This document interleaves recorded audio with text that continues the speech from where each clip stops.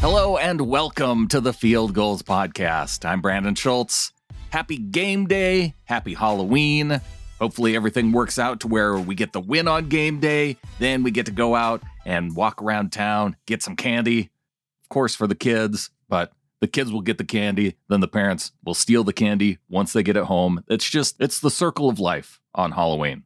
But before we get to the candy, we got to get the win from the Seahawks. And before we get the win from the Seahawks, we heard this week in the press conferences from Will Dissly, Ethan Pocic. We heard from offensive coordinator Shane Waldron. We heard from quarterback Geno Smith, and we heard from Pete Carroll. Let's get right to it with the players and start with Will Dissly, who was asked about reuniting with Shaquill Griffin this Sunday. Oh, no doubt. And Hollister's over there. So there's a couple Seahawks, Shotty's over there. So it's a lot of love. Obviously, this organization is a big family. So when I see him, I imagine it'll be a lot of love early. And then when the whistle blows, it'll be back to business and, a little bit of smack talk, and we'll see how much we interact. But it'll be a fun one. I'm sure they'll be excited to get home, play in front of the 12s, kind of it'll probably be nice for Shaq, a little bit quieter for his work. But, yeah, it'll be good to see those guys, big smiles, big hugs, and then it'll be time to go to work. Moving on to center Ethan Pocic's press conference. He's coming off an injury, and here's what the 5-year veteran center had to say about the possibility of him sharing snaps with Kyle Fuller against the Jaguars today. If you're getting reps, you just got to be thankful you're getting reps. You got to, hey, I'm going to make the most of these and, do what I do. And if if that's the situation, that's the situation. And because we know that Pete won't come right out and say who's going to be a starter, it sounds like there is the possibility of both players getting reps within this game. We don't know who's going to be the more dominant one. If I had to guess, it would be Kyle Fuller, and they're going to mix in some Ethan Pocic. But here's what Geno Smith had to say about the possibility of playing with these two different centers on Sunday.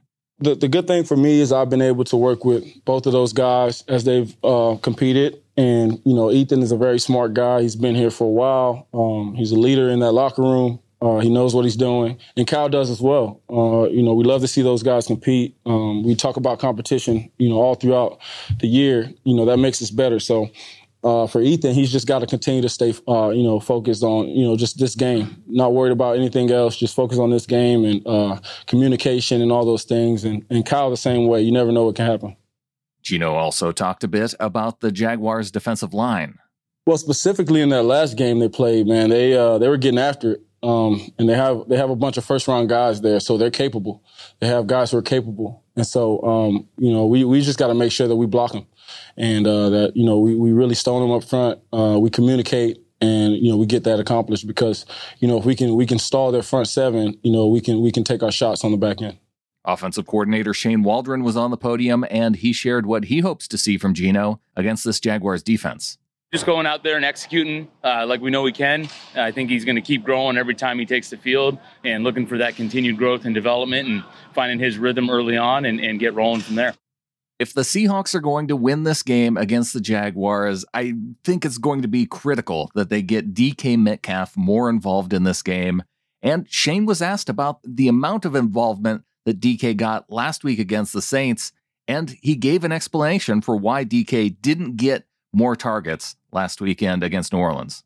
With that stuff there, first of all, an incredible throw by Geno, incredible play by DK, being able to maintain his body balance after the catch and create an 84-yard explosive on a second and long. So, starting with that, and then the O-line and Will Dissly, joining those guys in the protection part of that, all those things tying together. But then as the course of the game goes, talking about a bad weather wind game, trying to make sure that we're playing good complementary football in that case, whatever the scenario is, whoever the team is you're playing, those are some of the circumstances that you got to deal with in those conditions right there.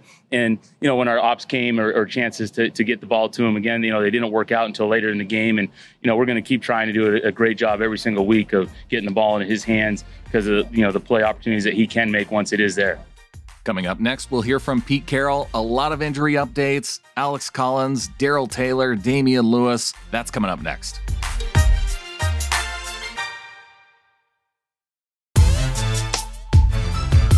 In Pete Carroll's Friday press conference, he had quite a few injury updates. But let's start with Carroll's comments on Mike Holmgren, who is being inducted into the Seahawks Ring of Honor today.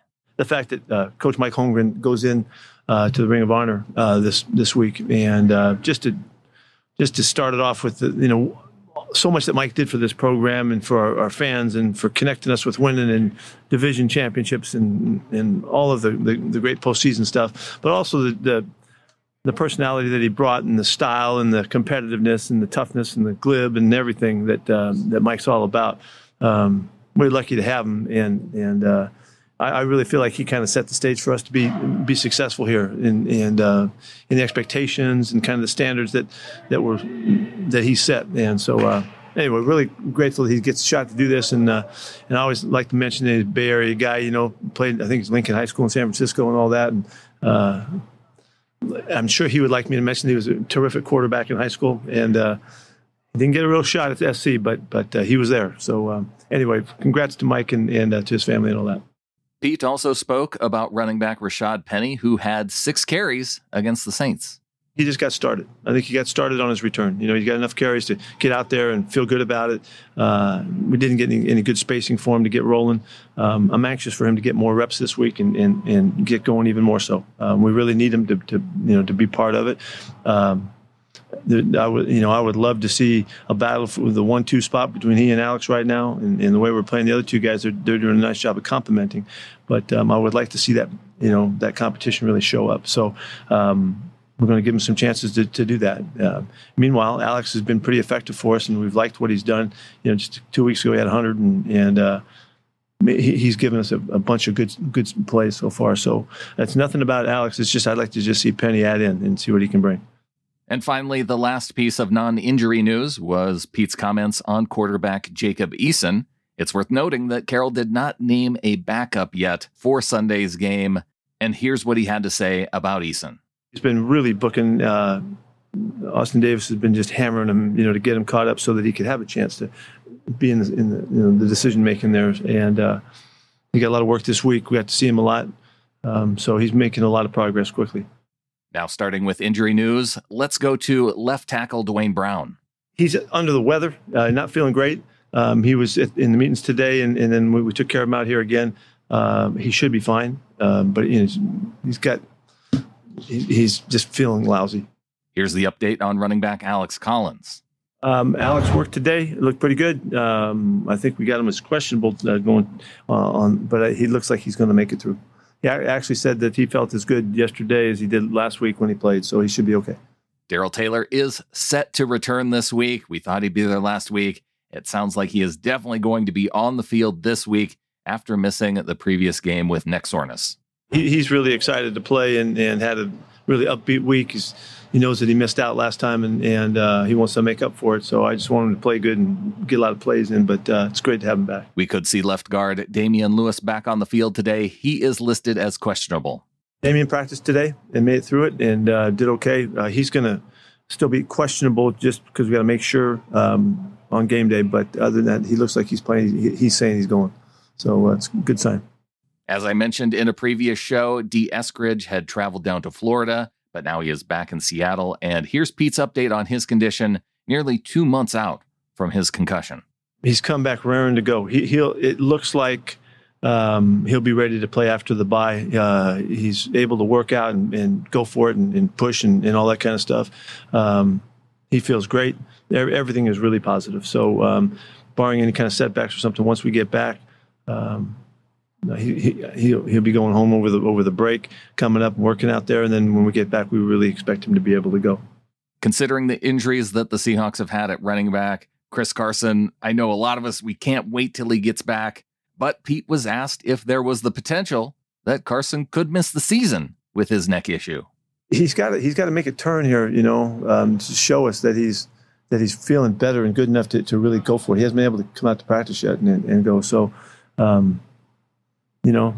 pretty soon, you're going to say, well, is he going to make it back? Just like you're asking, and I'm not ready to do that yet, but I'm really keeping my fingers crossed for him that he gets a chance to get back and play.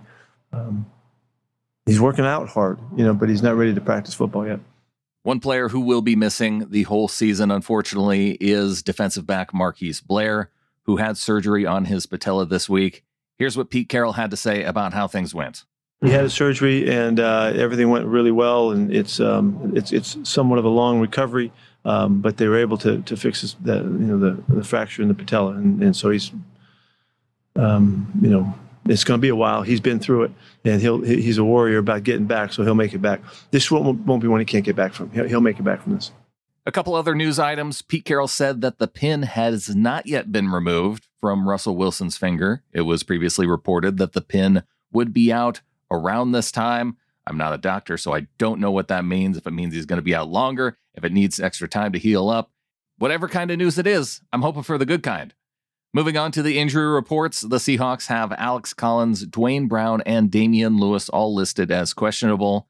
Marquise Blair, having not yet been placed on injured reserve, is the only Seahawks player listed as out.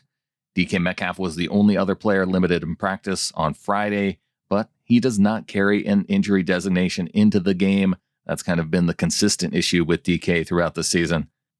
The Jaguars have 2 players listed as questionable in cornerback Tyson Campbell and defensive tackle Devon Hamilton. Another one of their defensive tackles, Jay Tufele, is out with a hand injury.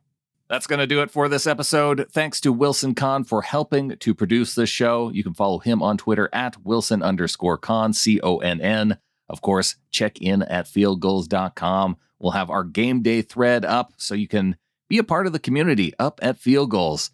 Also, while you're watching the game, be looking for those nooks and crannies as part of Clinton Bonner's 3 in, 3 out. You can tweet at him at Clinton Bonn, use the hashtag 3i30, and you can see if your comments get read on this upcoming episode, because we'll be back here recapping what we expect will be a win against the Jaguars. Hopefully we can finally get back to starting with some ends. And so, until then, go Hawks.